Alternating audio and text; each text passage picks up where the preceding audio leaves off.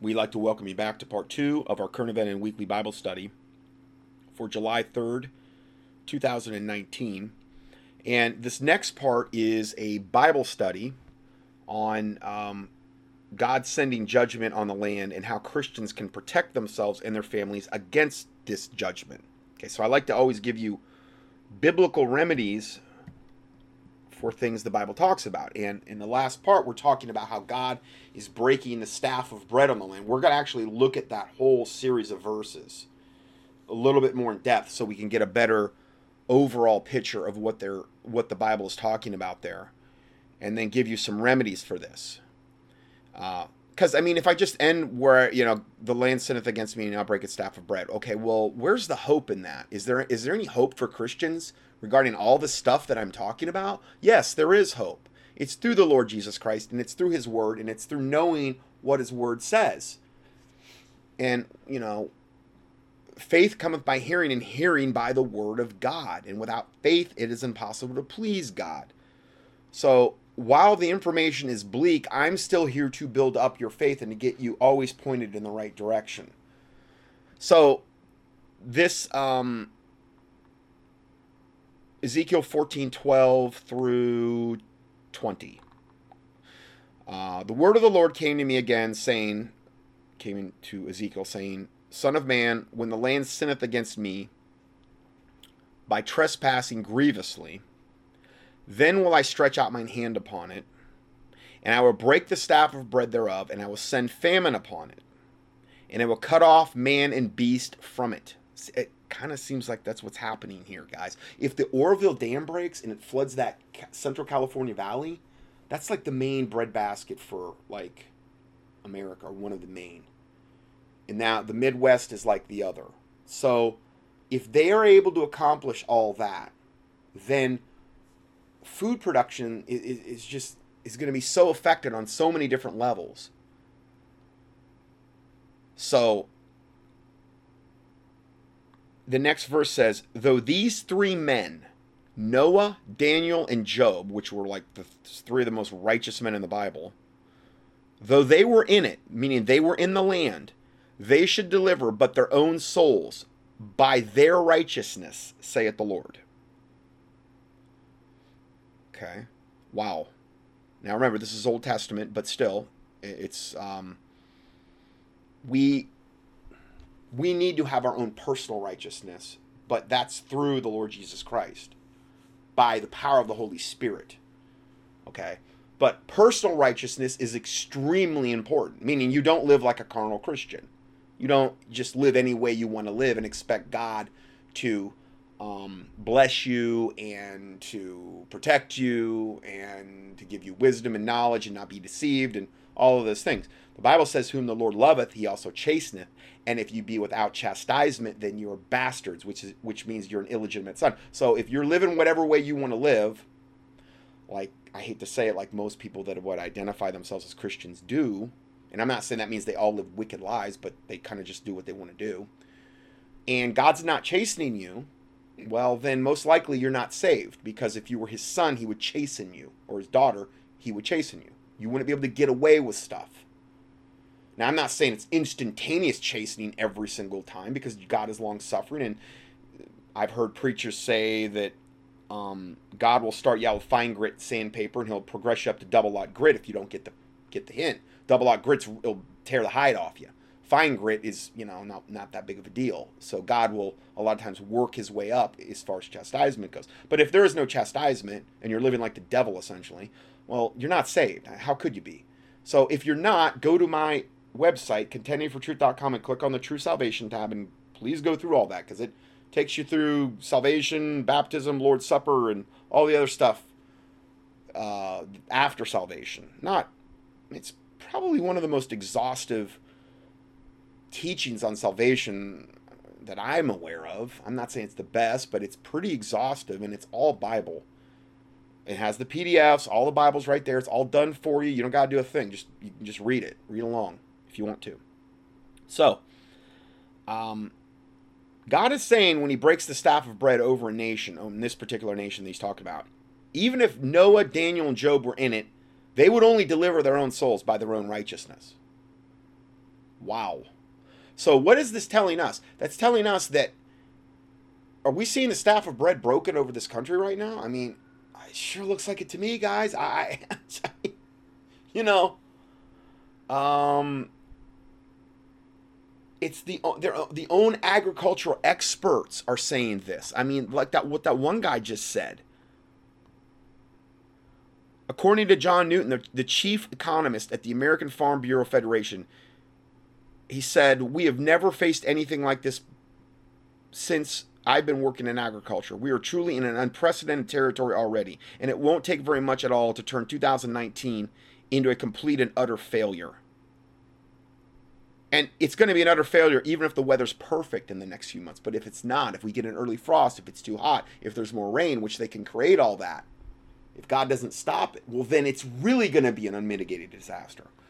So, I don't know. If this isn't the staff of bread being broken in our land, I guess I don't really know what that is. But, and what's even more telling is that the mainstream media is refusing to really report on this, or even say it's a big deal, which makes me believe it's even a much, much bigger deal, because they're always going to try to control the narrative and downplay stuff like this. So, going further, next verse 15. If I cause noisome beasts, meaning wicked beasts, to pass through the land, and they spoil it, so that it be desolate, that no man may pass through it because of the beasts, though these 3 men were in it, as I live, saith the Lord God, they shall neither deliver their sons nor their daughters. Whoa. They shall only be delivered, but the land shall be desolate. Meaning, your sons and your daughters need to be living righteous lives as well. Is what the point of that. In other words, they're just not going to fall under your protective wings of righteousness because you're living a righteous life. Now, I understand this is Old Testament, but I think there's spiritual principles here that are pretty easy to err on the side of safety here and say, your sons and your daughters, if they want protection, they should not be living wicked lives. Okay. Noisome beasts, meaning wicked beasts. So that could be like animals that, God released through the land that would, spoil the land, that it'd be desolate. And I'm thinking more crop failure, more things like that. And then the next verse, these 3 men were in it. Though these 3 men were in it, as I live, saith the Lord God, they shall deliver neither sons nor daughters. They shall only be delivered, but the land shall be desolate. Or if I bring sword upon the land, which that could be coming. Look at the invasion on the southern border. Look at the embedded Russian and Chinese troops. Look at all the Muslim sleeper cells. Look at Antifa and the insane, demon-possessed liberal left, the lesbian, gay, bisexual, transgenders. They're literally guarding drag queen story hour at public libraries in Oregon with snipers on the roof to take out the Christians if they get out of line. And I'm not making it up. That I just reported on the story. That's the insanity level that we're in. And Trump, what's Trump doing about any of it? Nothing. Lip service, little window dressing here and there, a little bit of big, bold, big, bad talk. Oh, he's such a tough guy. He's going to crack that. He's going to deport all these millions of illegals. None of it's going to happen. He's all in on it, guys. So, is God going to bring the sword upon the land in conjunction with the staff of bread being broken and noisome beasts being released? I don't know. But this all seems to kind of go together. So, or if I bring sword upon the land and say, sword, go through the land so that I may cut off man and beast from it. So in that case, it kills man and beast. Though these men were in it, as I live, saith the Lord God, they shall deliver neither sons nor daughters, but they shall only be delivered themselves. So your personal righteousness, your relationship with the Lord Jesus Christ is of utmost importance in wicked times like this that we're in and are going to be increasingly going through. And really, if this stuff starts to proceed in earnest, we've really seen nothing yet. I think I've given you a pretty good picture about what we could be facing, but I don't know because I've never been through anything like this. Let's see here. Or if I send pestilence into the land. Oh boy, what have we been talking about? We've got every single thing that they're listing here, other than maybe the noisome beast, which I'm sure God could arrange that. He is God.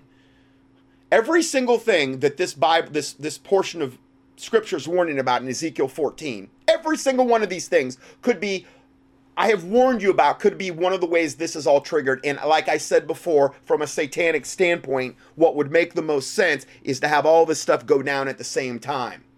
And if God is sanctioning it because the land is so wicked and the Christians are so sorry and asleep from a collective standpoint, and I'm not saying my listeners are the remnant, but I'm saying from a collective standpoint, the 501c3 sheeple people that are asleep in the churches, okay, for the most part, I'm not saying everybody is, but most, well, this could happen. And these are all scenarios I've warned about other than the noisome beast being released in the land. But again, he's God, he can do anything. But I did see this thing the other 2 days ago about these particular kind of like black vultures or something. They're like taking over Kentucky. They're like, they've made them illegal to kill, and they're starting to, they've so overpopulated it and are out of control. They're starting to get like small farm animals, and they're saying, watch your kids. They could swoop down and because there's not enough food. There's not enough dead animals around. So now they're actually starting, who knows?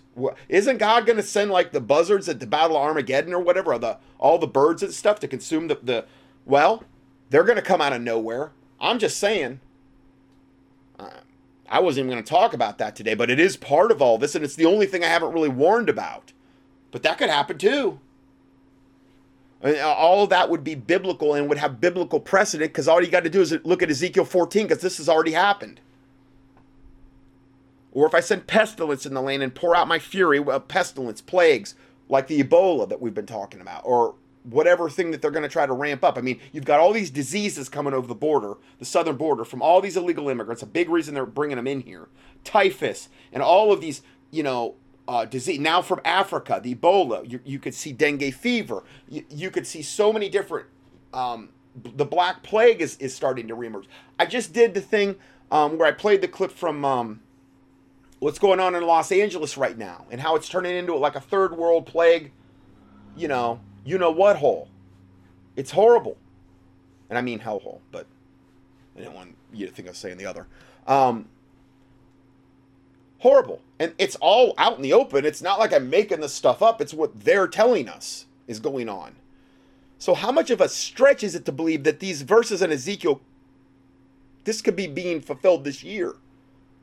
Maybe God will have more mercy. I don't know. But if I send pestilence in the land and pour out my fury upon it in blood to cut off from it man and beast.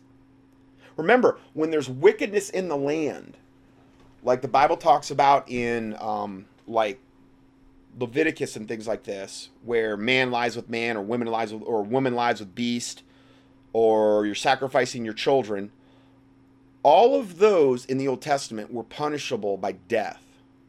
And the reason, one of the main reasons it's said in those portions of scriptures, which I have read quite a few times, is that if you don't do this, the blood will cry out from the land. The land will be cursed.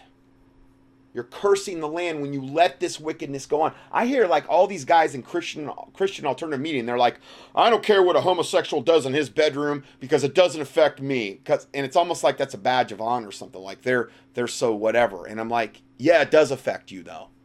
It does affect you what a homosexual does in his bedroom, because the land is becoming cursed by that wickedness of sodomy between two men. It does affect you, and it does affect your family. Well, it doesn't affect... Yes, it does. It does affect you. So, I have a problem with it. Yeah, you better believe it, I do. I have a total problem with it. From a biblical standpoint, it's very clear. That type of activity, homosexual, men with men, women with women, women with animals, sacrificing your children... The innocent blood cries out from the land in the sacrificing of children. You're defiling the land when you do that, and it's very clear, and it says it over and over. Those, if it's, woman with animal, you kill them both. Now, I'm not saying we do that in today's day and age. I'm not saying that. I'm saying in Leviticus, or in other places it's talked about, probably Deuteronomy and those, it's very clear. That's what you do. You know, you have a prophet, according to Deuteronomy 18, that doesn't get it right 100% of the time, you take them out and stone them. How many prophets are there now that get it right, 30% of the time? Well, a fortune teller at the palm reader gets that right about 30% of the time because they're communicating with familiar spirits. Maybe they get it right 50. I don't know. It depends on how good they are. And I don't really mean good. I just mean from a cultic standpoint. Well, that was a death penalty too. There was a lot of stuff that was death penalties because God knew that if you let this stuff in the land, it wasn't he was trying to be mean, but he knew that was going to defile a culture. And that evil would permeate through the culture. And it would affect you on a spiritual level. You don't see it though. So, I'm telling you, I think we're really in for it. Here in America and elsewhere, I'm sure. So, anyway, he just reiterates the same thing about the pestilence part, that, he's only going to deliver Noah, Daniel, and Job by their own righteousness.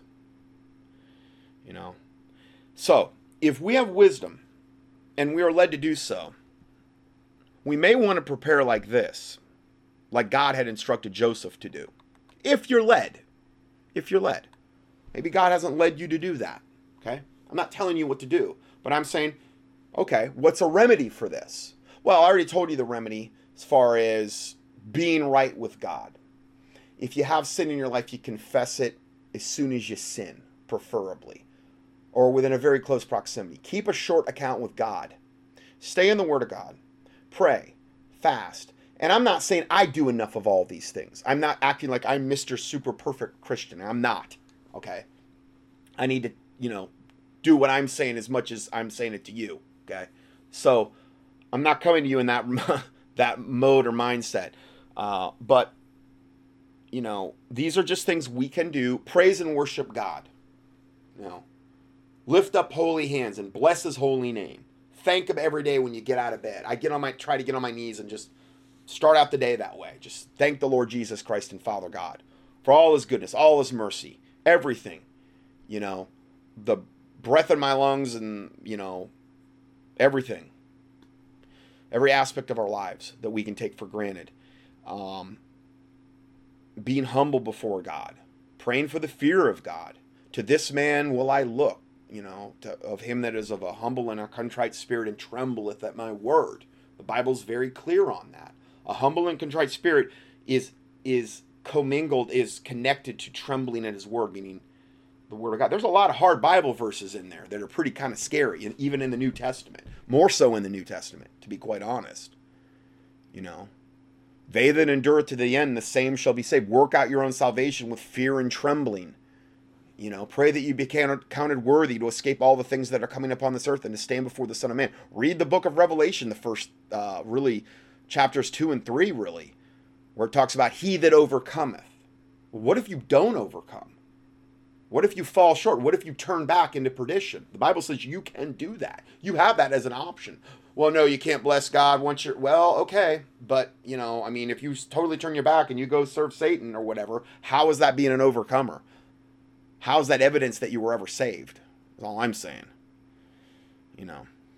So, there's a lot of very, very heavy-duty verses in there. And I've done teachings on overcoming and bearing the cross of Christ that you can look up. They're actually in that salvation tab at the start of, on the homepage of contendingfortruth.com. You can just click on it and just scroll down. If you just want to, right there, it's all there for you.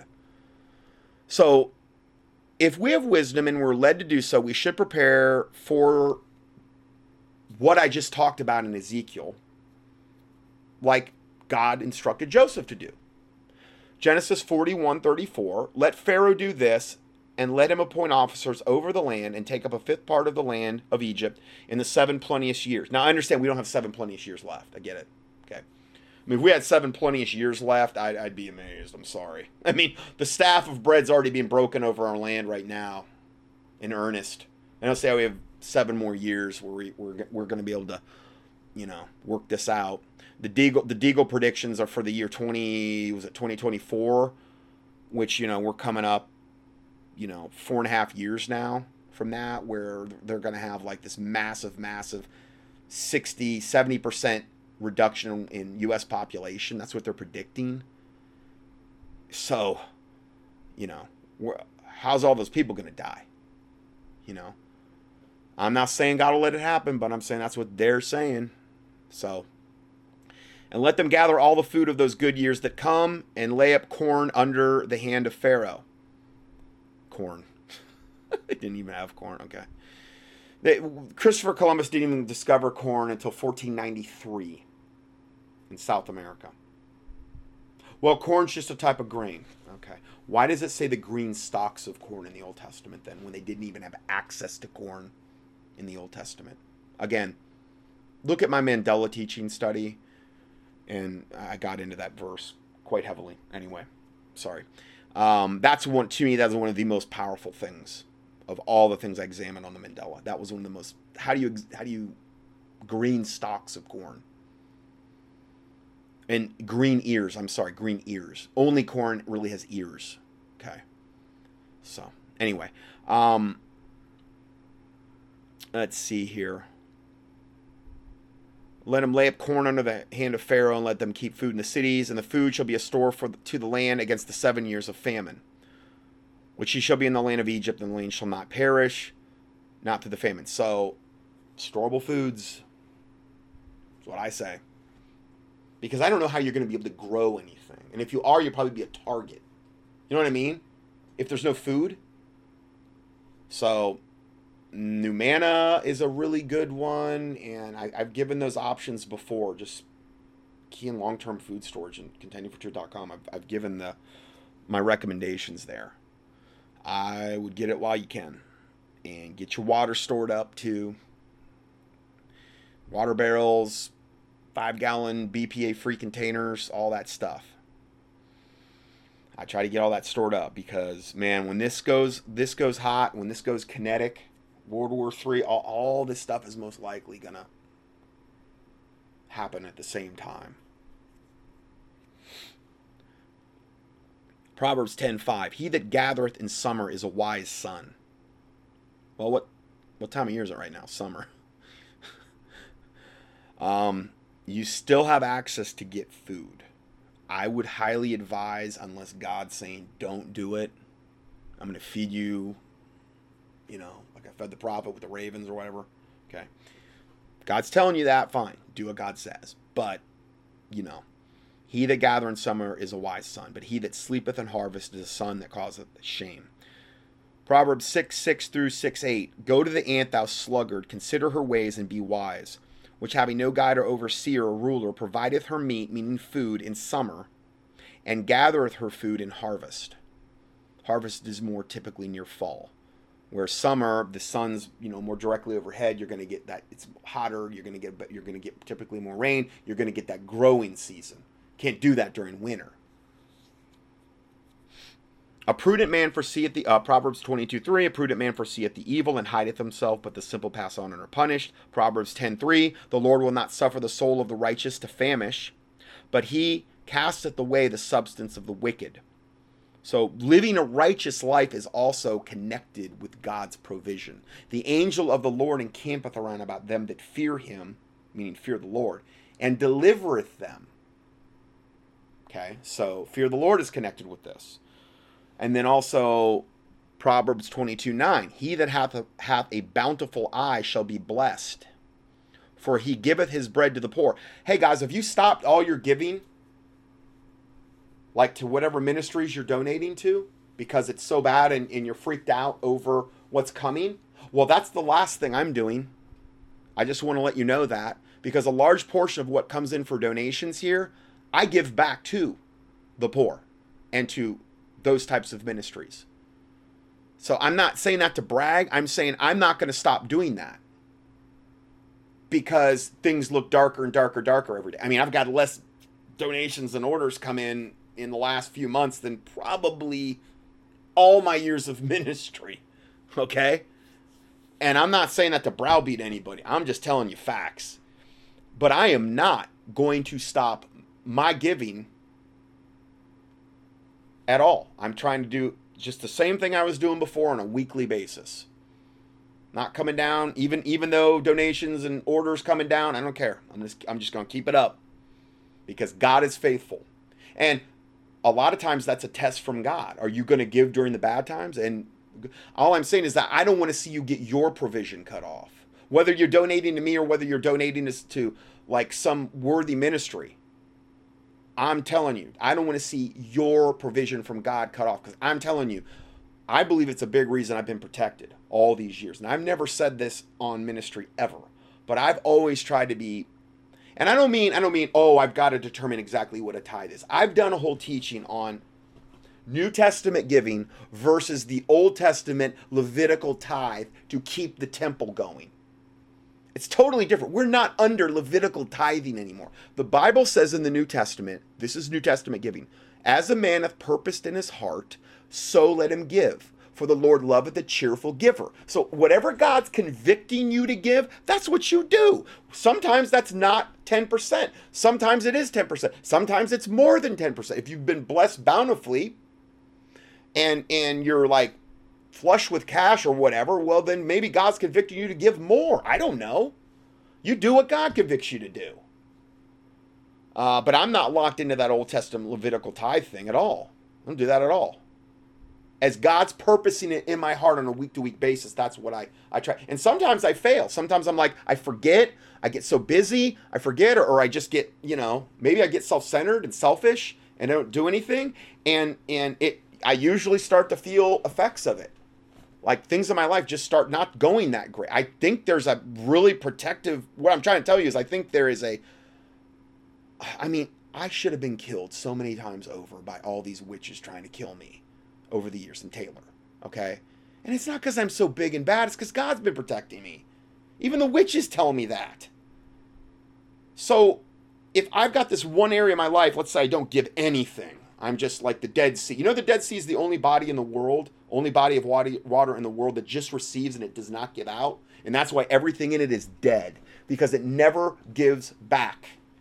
It doesn't have any outflow of water. So therefore, the whole sea is dead. Nothing can live in it. It's got all the salt buildup. Nothing can get released. That's why they call it the Dead Sea. And that will happen, I believe, to a Christian if they're like the Dead Sea, where they just take. And that's all they ever do. They never give back to worthy ministries or to the poor or whatever. All they can do is take. I've seen it before. Okay? And I'm not accusing any of my listeners of this. I'm just saying I have seen it before. And that type of Christian will become dead and self-centered and just focused in on themselves, and their conscience will become seared. The Lord loveth a cheerful giver. To whom much is given, much is required. And so, I wasn't even going to say anything about that, but, it says that he that have a bountiful eye shall be blessed, for he giveth his bread to the poor. And that could be substance or whatever. Proverbs 28:27, he that giveth unto the poor shall not lack, but he that hideth his eyes shall have many a curse. So, it's super important stuff, guys. It really, really is. Okay, so let's switch gears here. And that was our Bible study there. Massive unreported flooding still going on in the Midwest, and devastating effect on chemtrails on the environment. So this is just going to further bolster what we've been talking about here.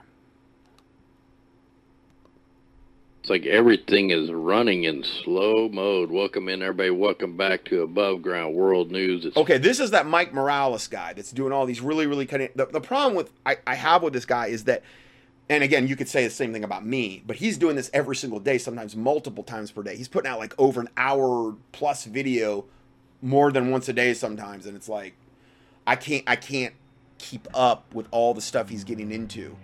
I try to really, when I take a study, I try to just condense everything down and stuff.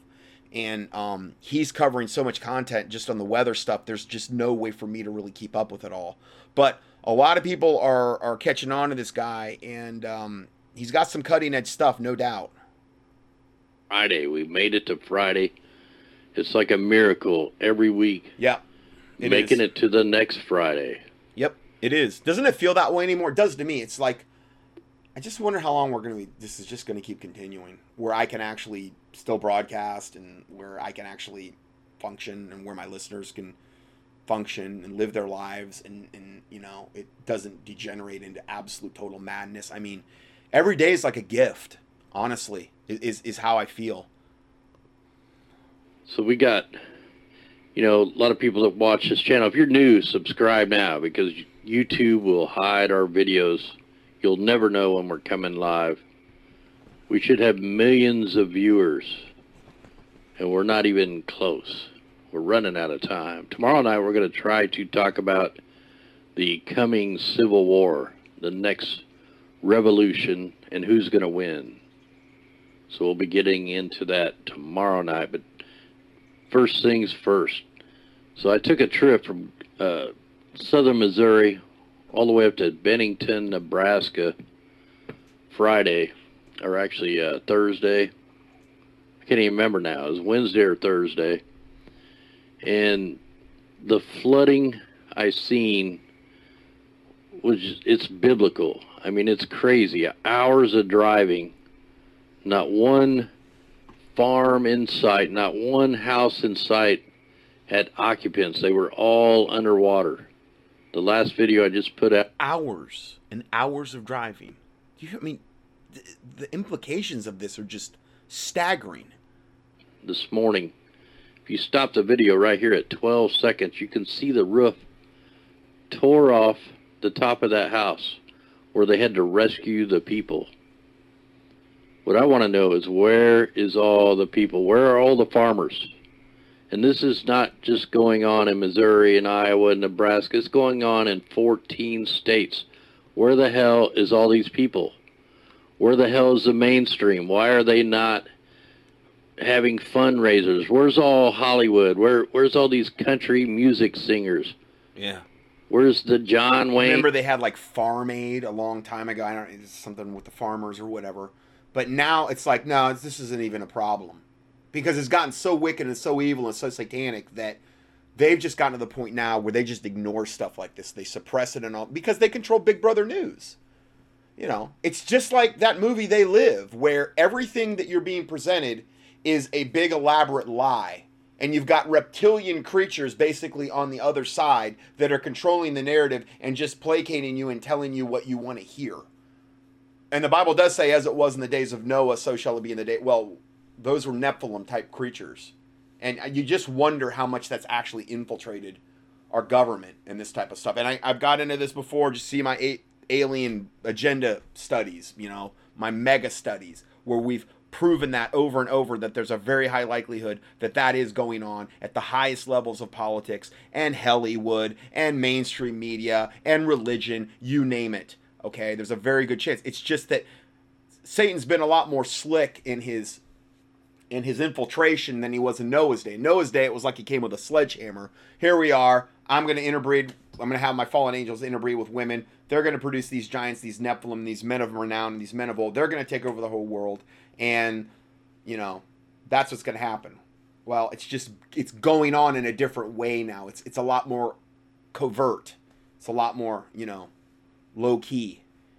And we're just not seeing it. And again, I've done tons of studies on this. Out there, who's going to help these people? We don't even know where they are. So it's unbelievable. It just gets me madder and madder every time I drive through here and I see vacant houses for miles, for hours. Where are these people?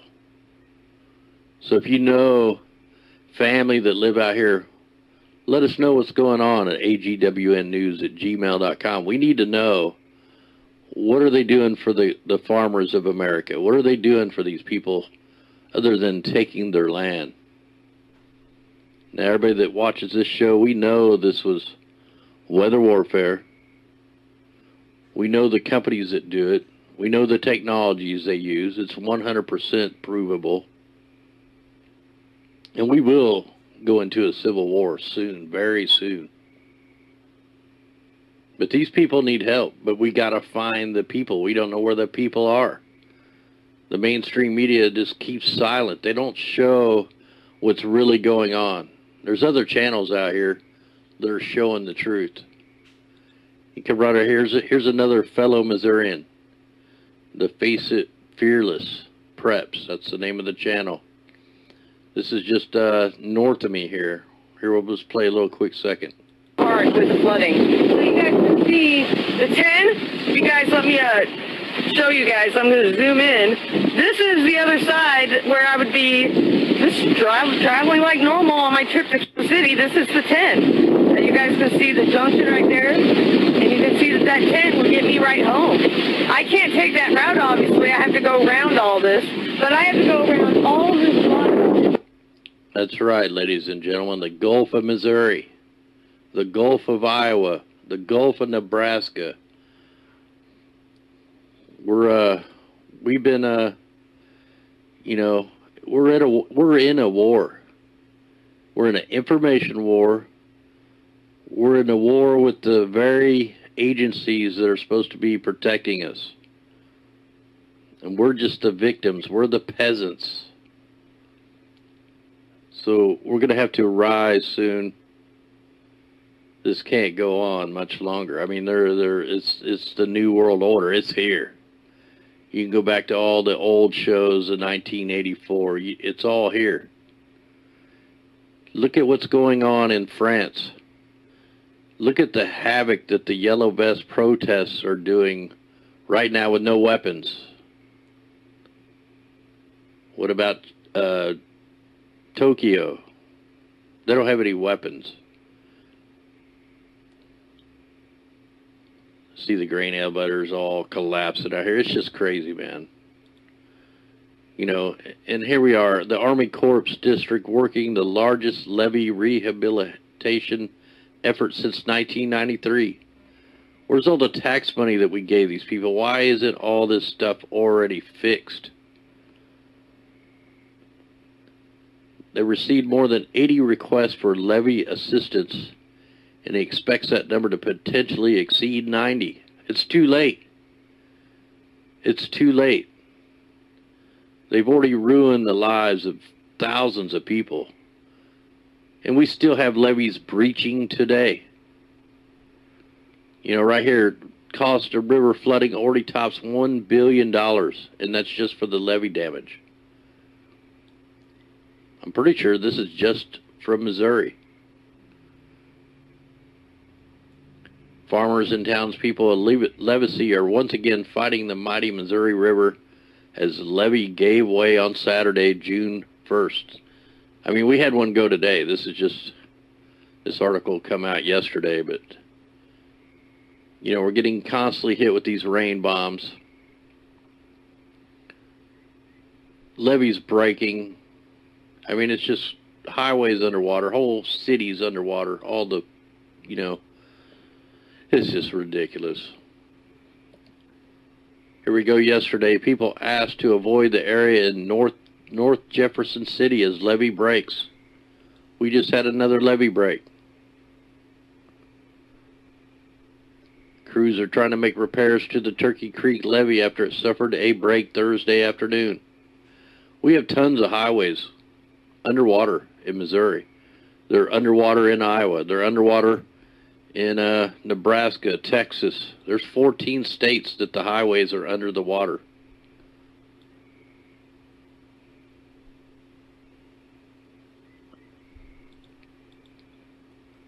Oh yeah, that was a video.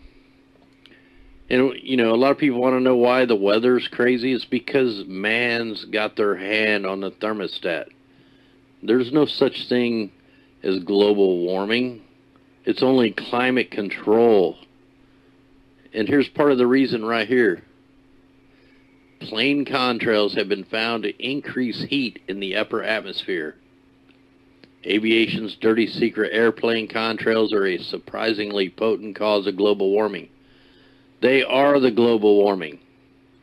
They are the climate change. They are the climate control. That's just one piece of the puzzle.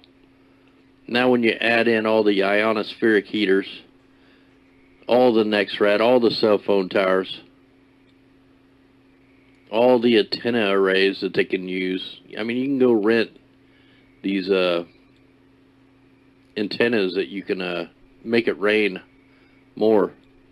I don't have none of them links up right now. But the aviation industry has been criticized for its large environmental footprint, particularly climate warming carbon emissions. A new study suggests that another byproduct of the airplanes, the white contrails they paint across the sky, has even a bigger warming effect, one that is set to triple by 2050. It's already worse now. The Cirrus we're not going to call them contrails, they're chemtrails. The Cirrus chemtrail clouds are worse now this week than all of the aviation history since the very first flight. We heard NASA tell us. Now would be a good time for that clip. Here, let's see if I got it queued up. Because evidently they're probably trying to create more rain in the Midwest to just, you know, further devastate the area and whatever else they're trying to do with it. I really don't like this guy, but here we go. So you just mentioned contrails. So how do the contrails affect or have an impact on the climate? Right. Well, contrails have a huge impact. See, he's talking about chemtrails. Contrails have much more minimal. Contrails are just normal jet vapor trails. The chemtrails, which is where they're spraying us, which is geoengineering, which they're actually teaching in the textbooks now, that's what he's really in reference to here, even though he's using the wrong terminology. Climate. And so, in fact, some of the recent modeling work that has come out of DLR suggests that contrails today, just the ones that we're able to see up in the sky, maybe today, this week. See, a normal contrail, when it comes out in the sky, you'll see it initially, but then it'll dissipate into nothing. A chemtrail does the exact opposite. You put it out, and it plumes and plumes and plumes until the whole sky is overcast, because you've got, you know, multiple planes spraying in X grid patterns so that they all overlap, and then it ultimately ends up hazing out the whole sky, and then all that stuff falls down to the earth, and it's aluminum, it's barium, it's ethylene dibromide. I've heard they're putting lithium in there now to basically create a very subdued a bunch of people and masses that, you know, so that they won't fight back or react to anything. This month have a larger impact on Earth's climate than all of the carbon dioxide emitted by aircraft since the first powered airplane flight. So that's a huge effect. And so even as they're admitting the chemtrails have more of an effect on anything other, you know, but he's saying they're contrails that are normal, and they're not. He's a liar from the pit of hell. CO2 accumulates, greenhouse gases accumulate in the atmosphere, the impact of these contrails trapping heat and reflecting sunlight back into space. Which is exactly why they're put up there. It's for climate manipulation and this type of stuff.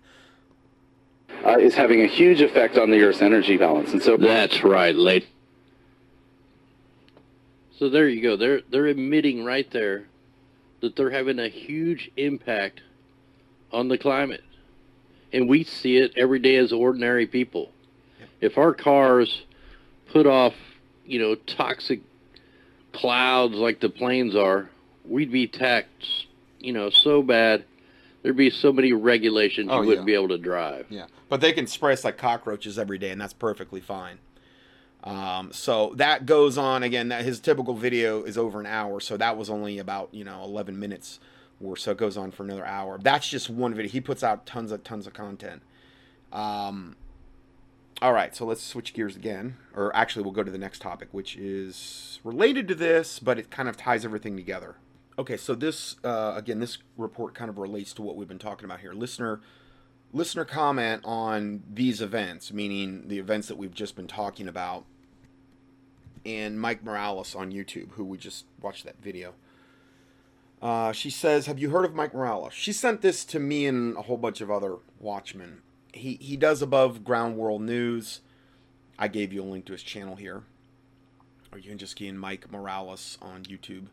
It's a YouTube show, and it appears he is on every night. I started listening to him off and on when I saw the evidence he presented with the Paradise, California fires, which I've done several teachings where I talked about that.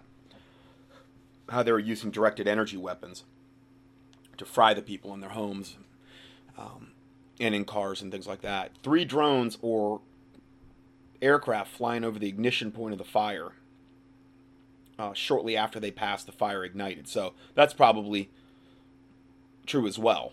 You know, they were igniting the fire, and I mean, I imagine you could just do that with the DEW weapon, the directed energy.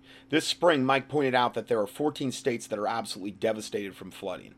We just heard his video, okay? No food, yet there is a mainstream media blackout. This is more than likely the kickoff event to the famine that's coming to this country. Remember Ezekiel 14.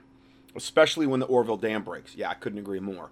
But something bigger has to come in mind. Where are all these people? And Mike was saying that in there. He's like, where are all the people, like the farmers and those? Why aren't we seeing like more about them needing help and coming out and that type of thing? When the Paradise fires hit, hardly anyone got out. The tow truck drivers went in 2 to 3 days later. They saw dead bodies everywhere. Jamie from Plain Truth 2, and that's the YouTube channel, Plain Truth number 2, exposed that.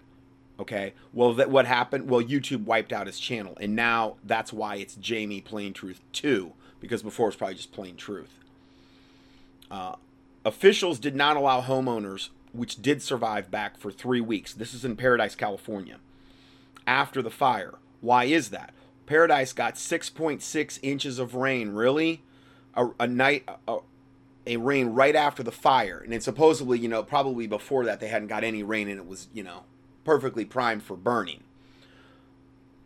There was so much rain after the fire, they washed over the body. The rain washed over the bodies and most of the evidence they couldn't get to. And that was all done by design on purpose. Okay.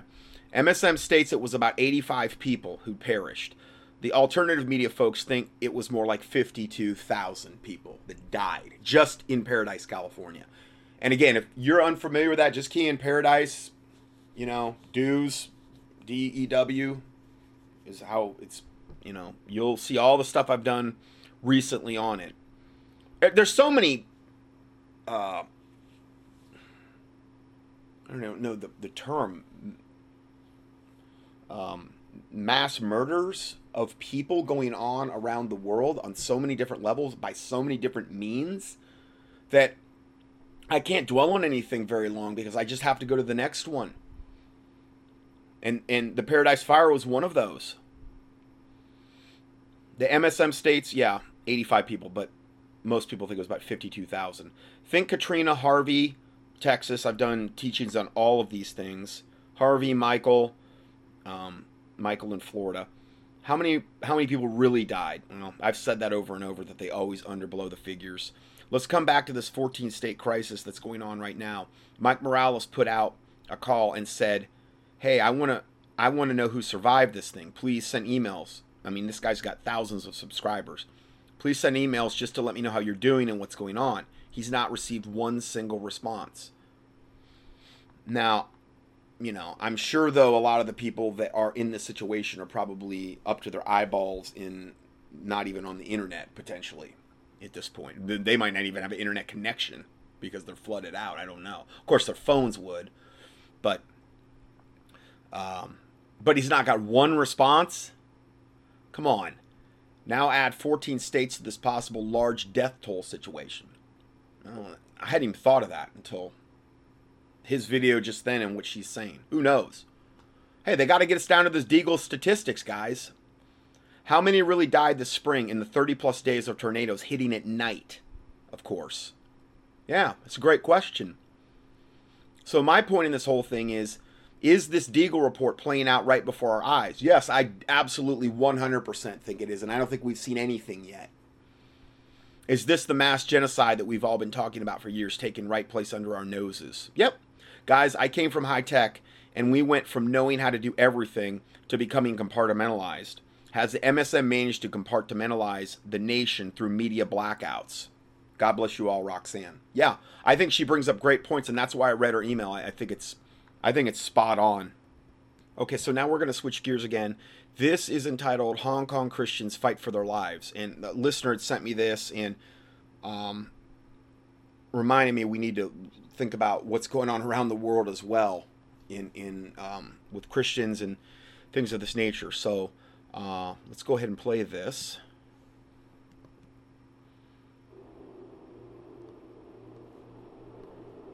Now, this week, there seems to be an abundance almost of protest and resistance around the globe.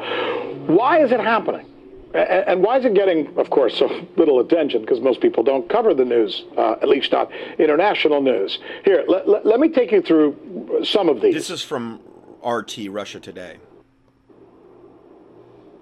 And they're showing Hong Kong. Hong Kong's last battle, hundreds of thousands of people taking to the streets protesting against a bill that would give mainland China more power. It was meant to be peaceful, but this morning thousands of protesters on Hong Kong streets clashing with riot police. After hours of chanting and song, police moved in to disperse the crowds. Fighting for their future and met with full force.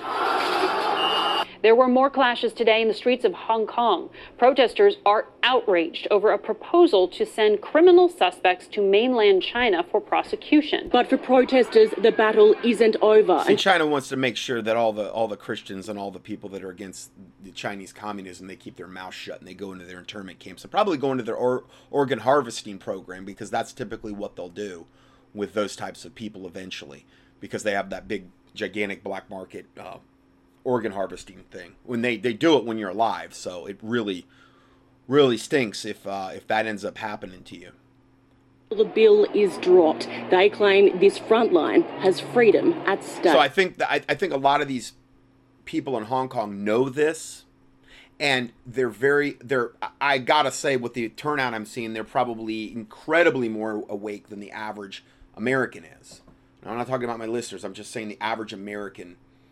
You know, they seem to be a lot more awake to me, and they realize the ramifications of this thing with China, this extradition treaty, because they probably realize they're eventually going to end up under the knife while they're alive, especially if they've been very vocal about their anti-communist viewpoints.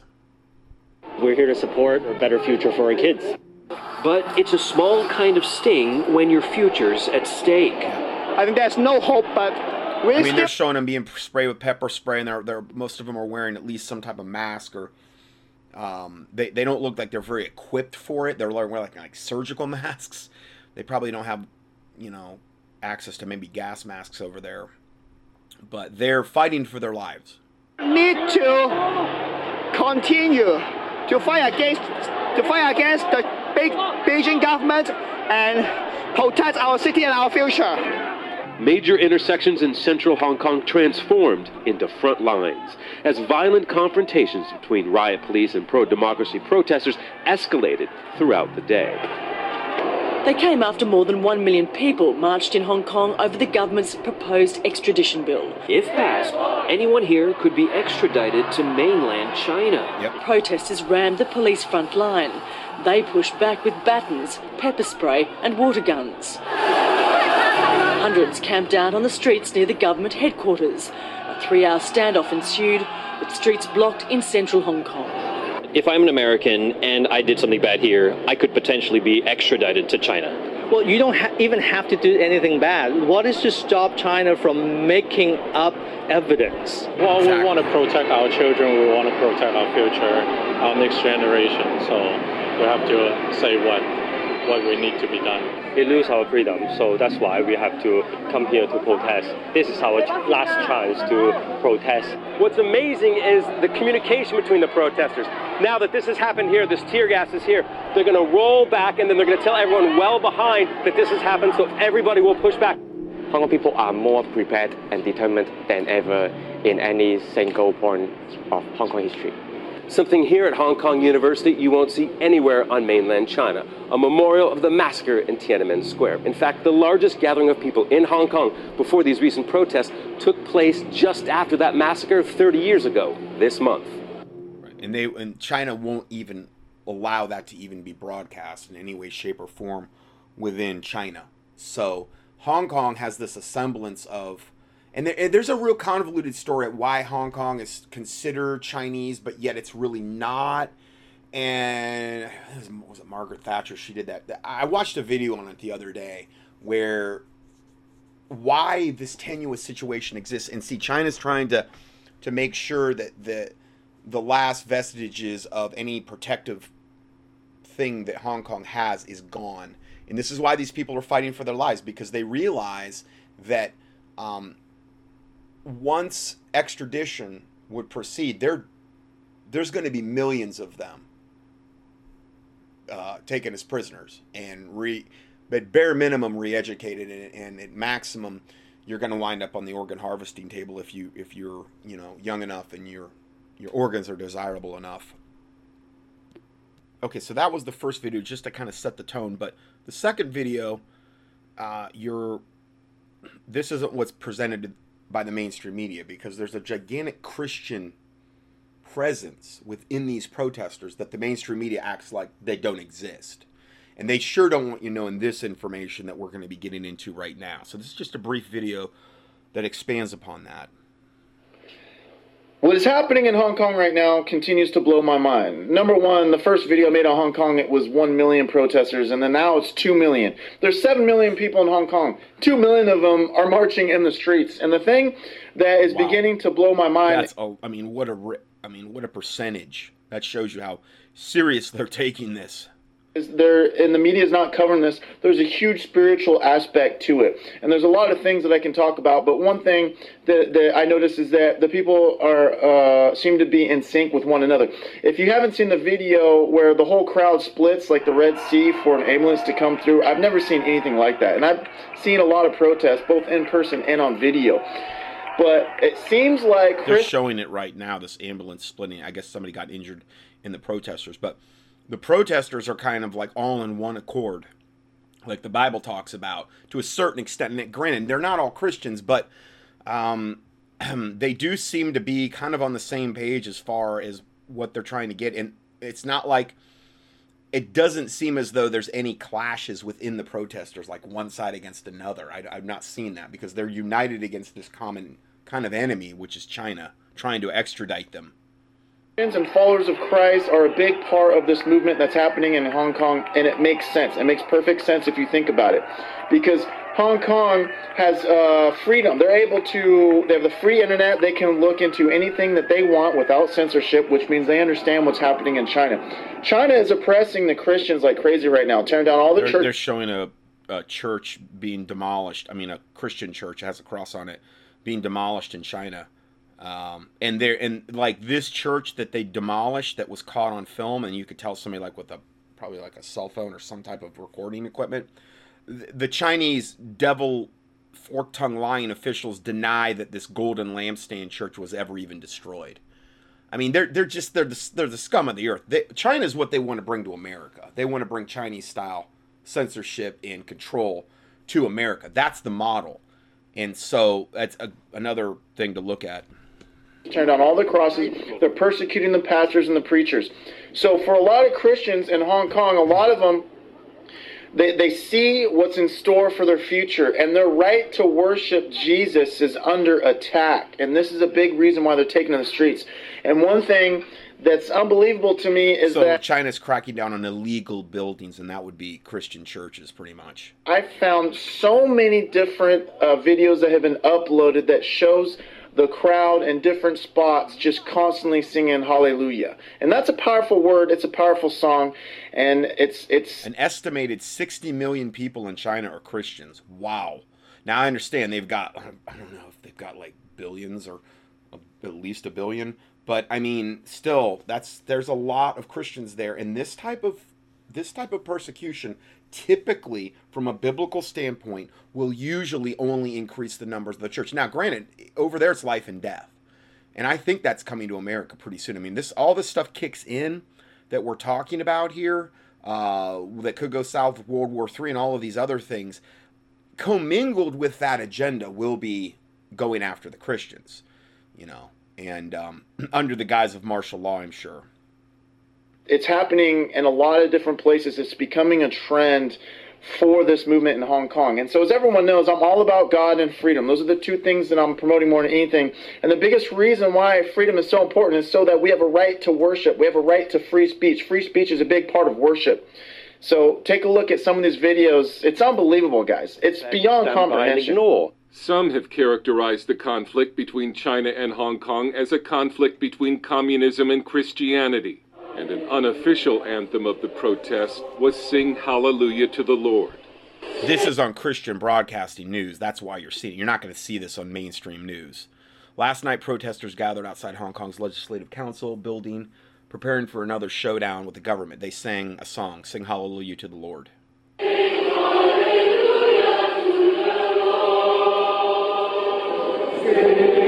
So they're showing totally different scenes, different days, different crowds of protesters, and they're all doing this.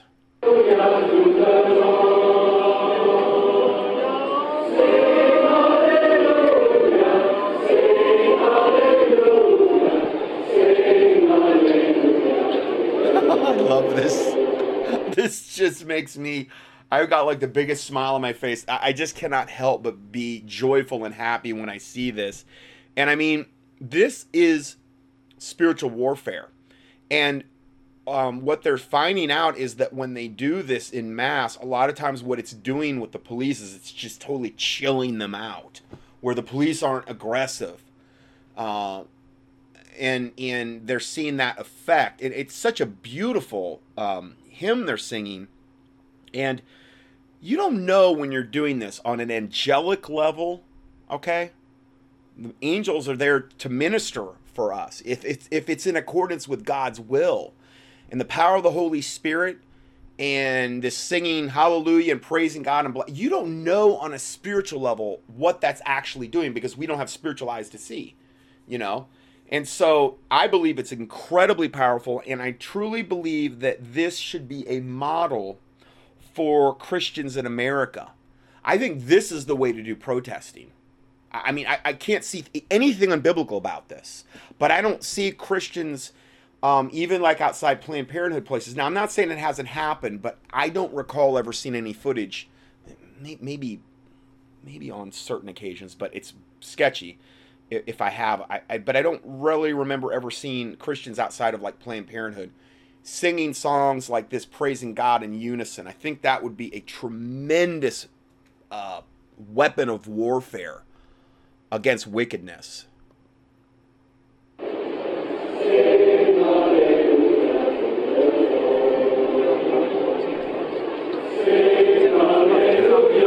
And I'm talking thousands of people singing this. And a lot, what we're seeing here from the reports is that a lot of the unsaved people are singing it too. And some of they're saying, well, it's because that if you have a religious gathering in Hong Kong, then the police can't break it up. So that's supposedly the reason. But I think it's more divinely inspired reason, you know. So even if you're an unsaved person and you're singing the song, you could say, well, it's a religious gathering. But see, they're still singing it though, and they're seeing the effects of it. So I think it's awesome. There's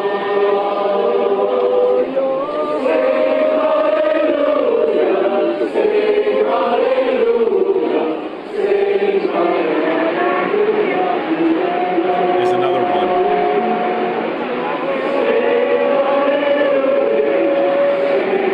So they just the whole rest of the video is essentially them just showing different scene after different scene after different scene. I don't think there's, yeah, I mean, and they're showing like this one group of these people inside a building doing it, and then it says 1.5 hours later they're still doing it. I mean, we're talking serious spiritual warfare here, and it's all over this Chinese extradition thing. So I think they're wonderful examples for us, for Christians around the world to follow in their lead. Very humbling to see this. Now, just to give a little bit more insight into this, the next report is Hong Kong Christians turn Sing Hallelujah into the Lord into an unlikely protest anthem. So I'll give you a little more information on this. Over 4 balmy nights outside of Hong Kong's main government building, a 28-year-old Freeman Lung sat on the ground among fellow Christians and sang a hymn over and over. It was the same hymn that Christians in the Chinese territory had been singing for the past 2 weeks. Because, see, Hong Kong is technically Chinese territory. Sometimes they were joined by non-believers at protest rallies, both large and small, though. Christians started turning up at protests to sing Hallelujah to the Lord in case there was a chance of violence when the police wanted to disperse protesters, Mr. Lung said.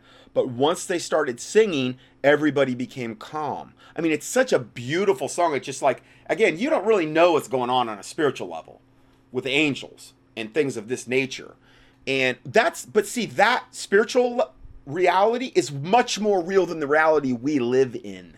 Because when it's all said and done, and we're dead and out of here or whatever, I mean, that's the only thing that's going to be real to you, is the spiritual reality.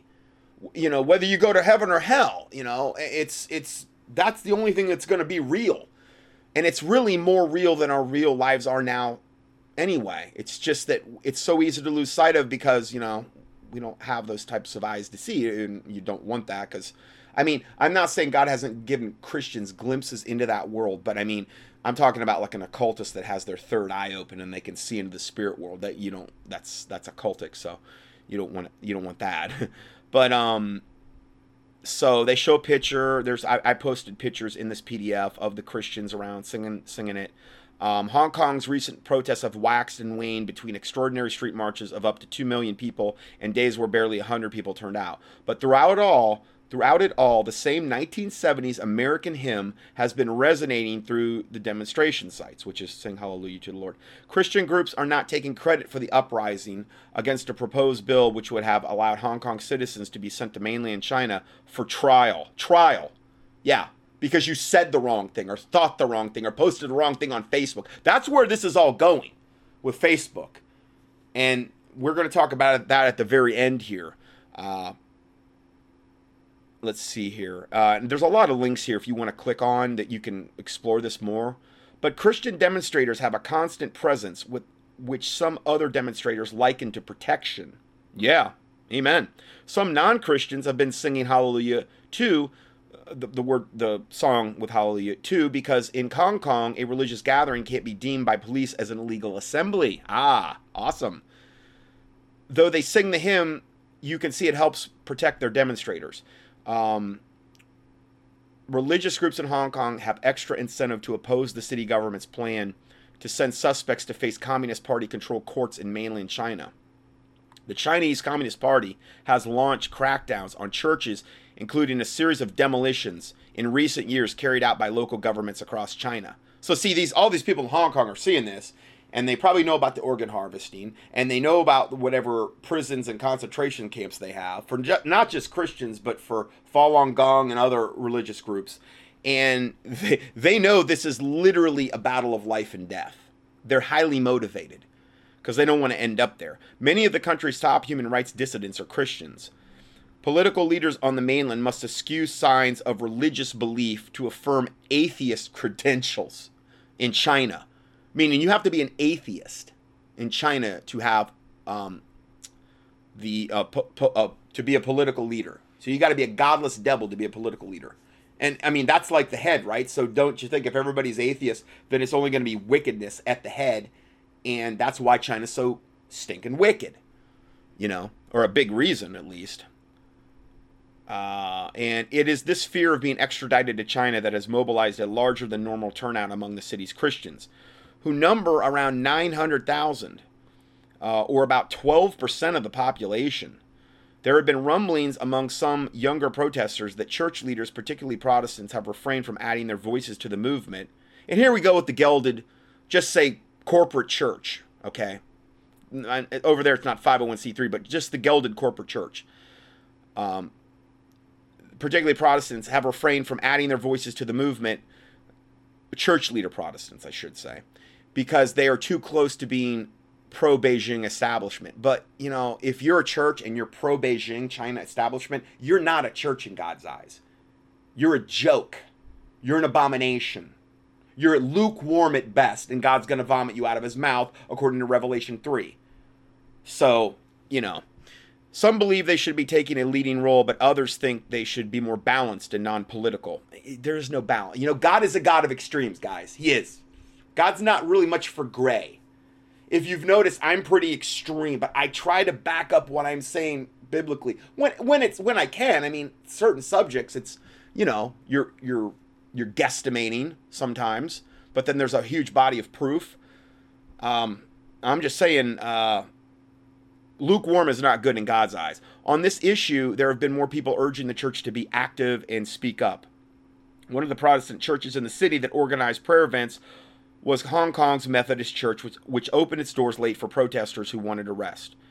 In the past, a lot of people say we Christians just hid ourselves in the church, but actually we are quite involved and quite concerned about the things happening in our society, said Douglas Lee, one of the event organizers. He believes the past few weeks have been an awakening, even for believers who usually shy away from politics. Some people believe we Christians shouldn't be involved in politics, but what we care about is the people themselves. Well, I think this is just all really great examples for the body of Christ to look at here. And then I post a whole bunch of other related stories.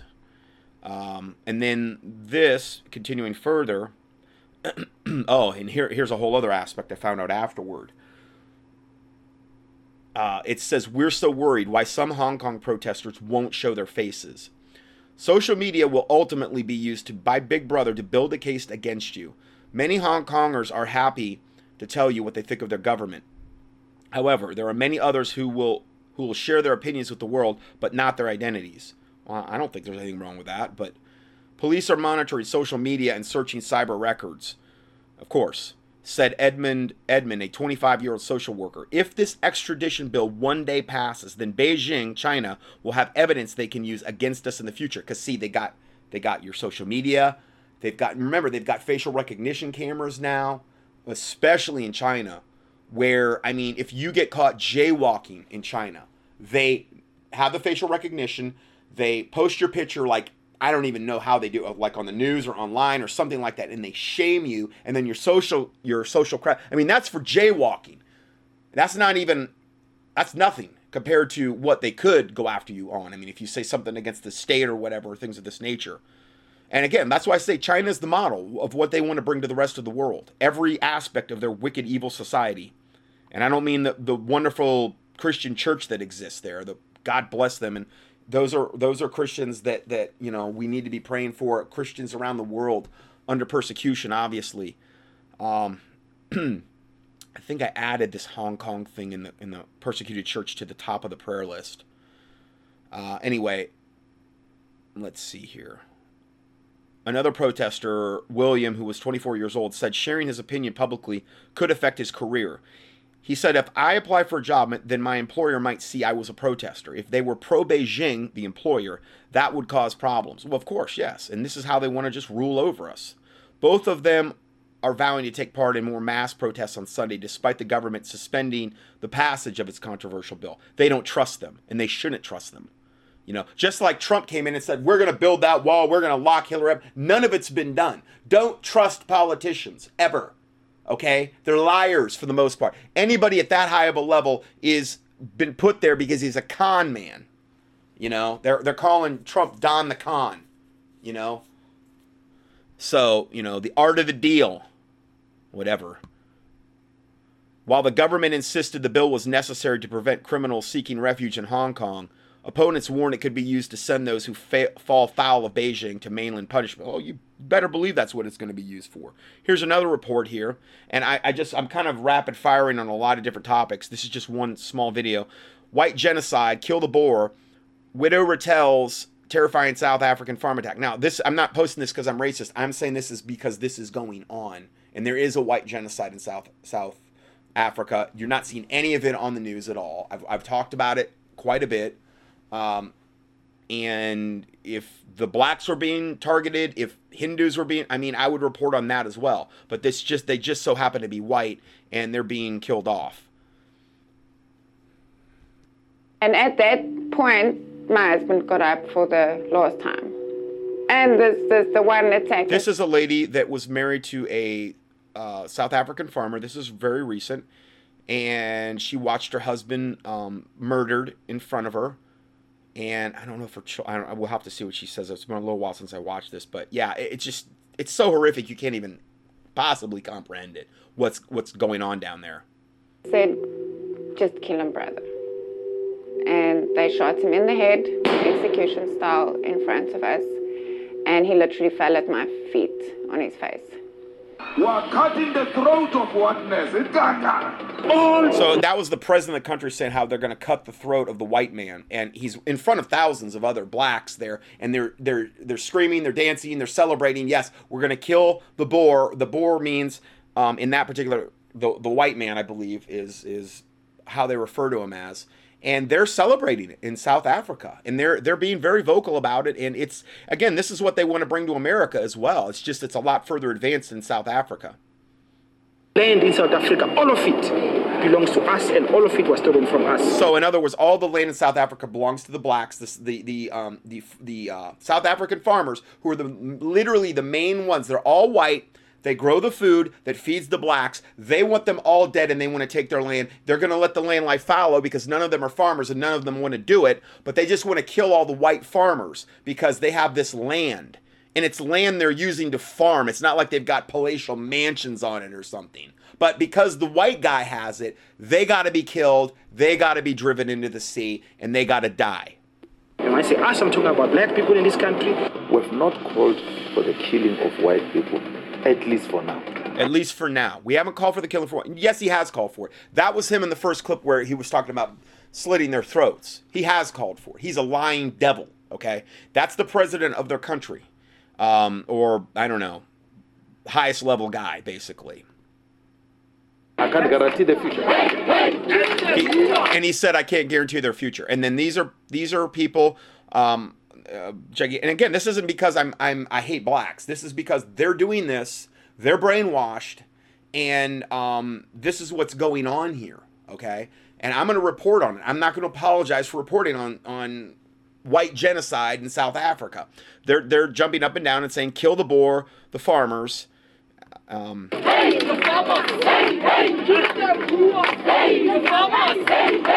Mariandra Yennis. I am a widow of a farm attack. Before the attack, we were normal. See, they come to their farms, these groups of black men, typically in the middle of the night. They break into your house, and they typically kill you and your whole family. And that's pretty much standard operating procedure. We're talking, they've done nothing to provoke these black people at all, these black men. Nothing. It's just they believe that all the whites have to die. And so, you know. Happy family living on a small holding outside of Pretoria. We had 3 little girls, or have 3 little girls. They were aged 6, 4, and 2 years old. I was 8 months pregnant. She's showing pictures of all of them. Son, at the time of the attack. What I do remember as a child growing up on a farm is the fear about farm attacks. I remember lying in bed at night, hearing cracks outside, and it's just a branch falling off a tree, and you're absolutely convinced there's someone with a machete outside your window and he's about So this has been going on for decades, from what I've heard. I remember a preacher, I think it was Melvin Sisson, was back in the Baptist church, and he talked about going over there for like a wedding of a guy that he knew, and he said you couldn't believe the security just to go into their house. All these different stages. It's like going into a prison where it wasn't just like one metal gate in front of their door. It was like multiple layers you had to get through just to get in their house. And that was pretty much standard operating procedure. This has been going on for decades. There's no public outcry in the news, no nothing. It's fine. You can kill the whites all day long. It's fun. Could you imagine though if the tables were flipped and it was the whites killing the black? Can you imagine I just want to point out the hypocrisy of the whole thing. You know, that's what I want to do. Okay, and the public outcry would be never ending, ever. And so, you know, that's what we're dealing with here. To hack you to death. You hear about these horrific stories, and you really hope it never happens to you. And somehow you also never expect it to happen to you until it does.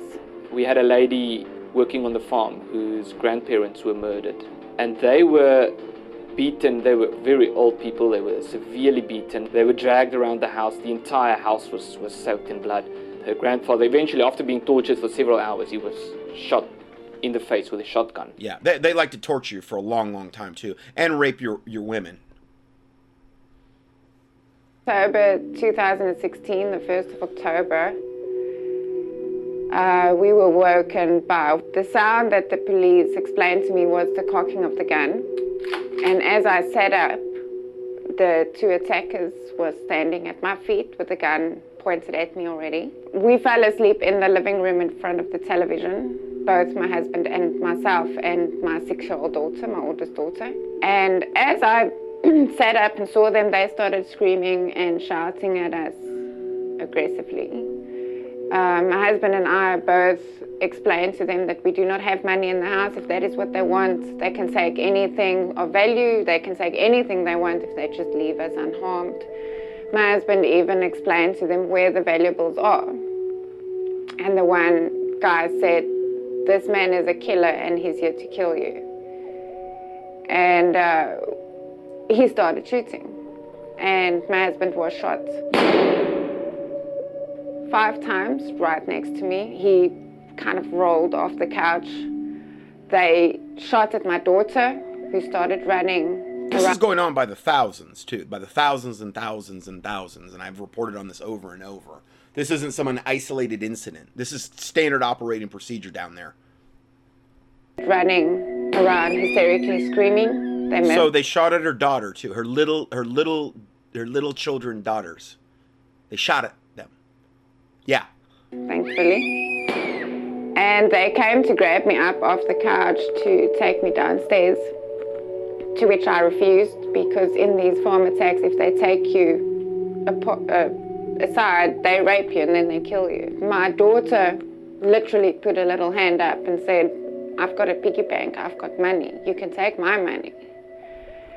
And I just wanted the floor to swallow her. I didn't want them to look at her. I didn't want them to see her. And at that point, my husband got up for the last time. And he said, "He's just been shot 5 times and he still got up." "Please." It sounded like he was crying when he said that. And my daughter afterwards told me that he literally was crying and there was blood coming out of his ears and his nose and everywhere. Poor baby. And the one attacker said, "Just kill him, brother." And they shot him in the head. So no, just 100% devoid of any compassion at all. Totally, I mean, these are just vessels of Satan. Vessels of Satan. You know? God hath created all things for himself, yea, even the wicked for the day of evil. That's what I would... Now, I'm not saying all black people are wicked or evil. I've got a lot of black friends, okay? I've got a lot of black listeners, okay? I'm not talking about them. I'm just saying, if it was a white guy doing this, I'd say the same thing. But this is just pure evil manifesting here. Style in front of us, and he literally fell at my feet on his face.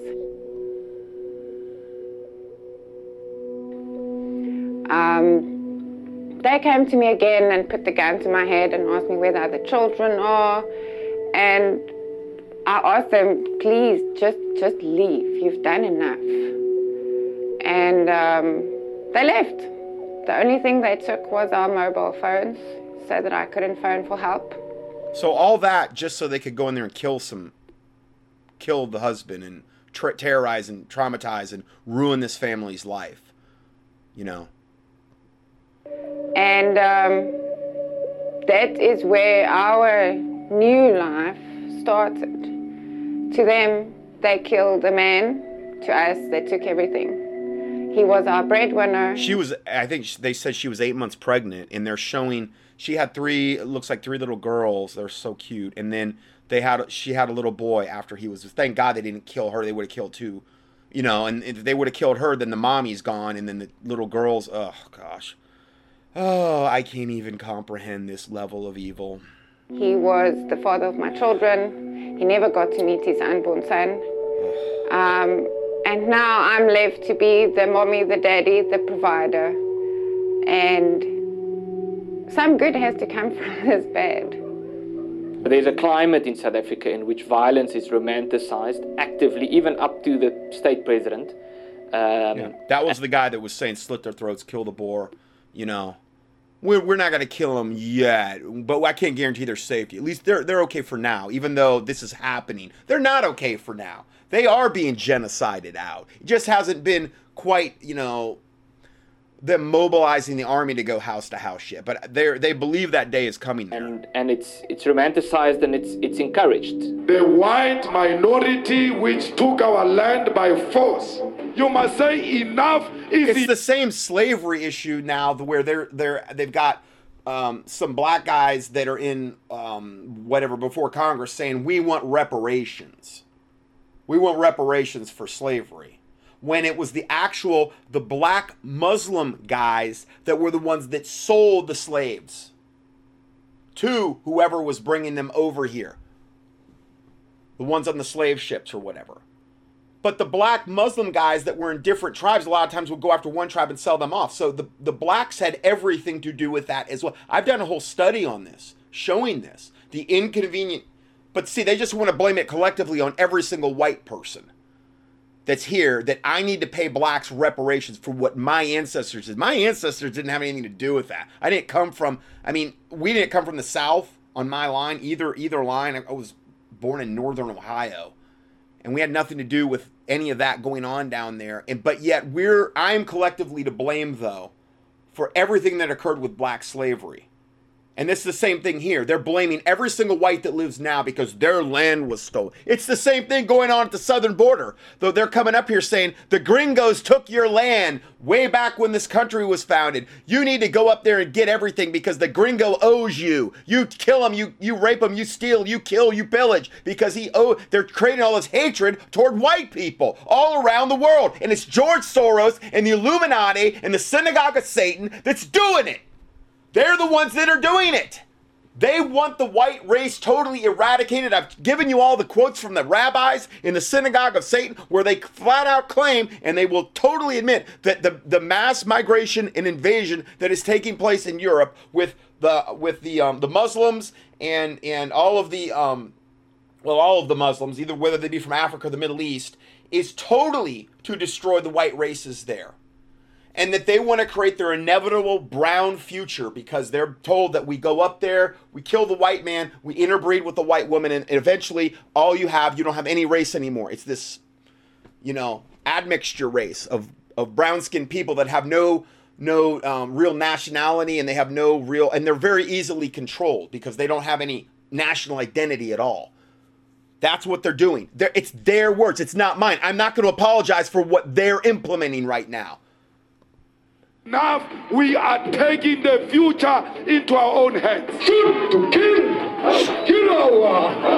Shoot to kill, kill the Boer. And this is their president up there, high-stepping, he's doing high knees in front of a gigantic crowd.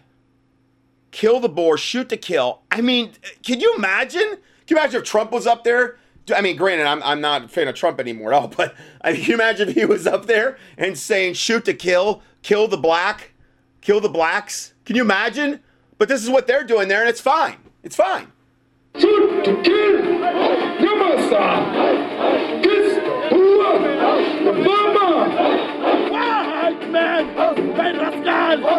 White man, you're a rascal. You all must die. I love you. You must die. The taking of land. So this is President of South Africa. This is Cyril Ramaphosa. The indigenous people of this country was the original sin. The government dismisses it. The government denies that it's... Well, look who's in control of the government. I mean, I'm sorry, but it's these black guys that hate white people. So of course they're going to sweep it all under the rug and say it's not happening and dismiss it or whatever. Our own president came to New York in September, and he stated in an interview with Bloomberg, there are no killings of farmers or white farmers in South Africa. Fork-tongued lying devil from the pit of hell. There's no killings of white farmers in South Africa. Yeah, right. What a stinking lying devil. But, that's what they do. There's no land grab in South Africa. We are involved in a process of discussing land reform. Oh, we don't have the luxury anymore of standing by and watching and hoping that things would get better. You have to become involved in some way, and that's how I became involved with AfriForum. We completely regard ourselves as Africans. We have no other home. I've been to Europe. I didn't feel like I went home. I've been to the US. I love the people in the US, but we're not Americans, we're not Europeans, we're Africans. So there are people leaving the country, there are many people leaving the country, but the vast majority would stay behind. And the Afrikaners, as they are known today, or the Boers, as they are known across the world, regard themselves as Africans, and we need to find a solution for our problems in Africa. Leaving the country It's only making it worse for those who stay behind, and it's not going to solve the problem. It's only making it worse. I was born in South Africa. Now there are they showed some blacks and whites together in unity going against this, and man, God bless those blacks down there, because I gotta believe that boy oh boy, that is a big time no there. You know what I mean? But I mean that is encouraging to see that, but it's just a small fraction, I would imagine, percentage of the ones that are doing that. South Africa is my home. My family, for many generations, have lived in South Africa. Oh, it's just so beyond sad. That's all I have for. Boy, oh, I'm losing my track on the parts. I think part 2, and we will go to part 3 next. God bless you.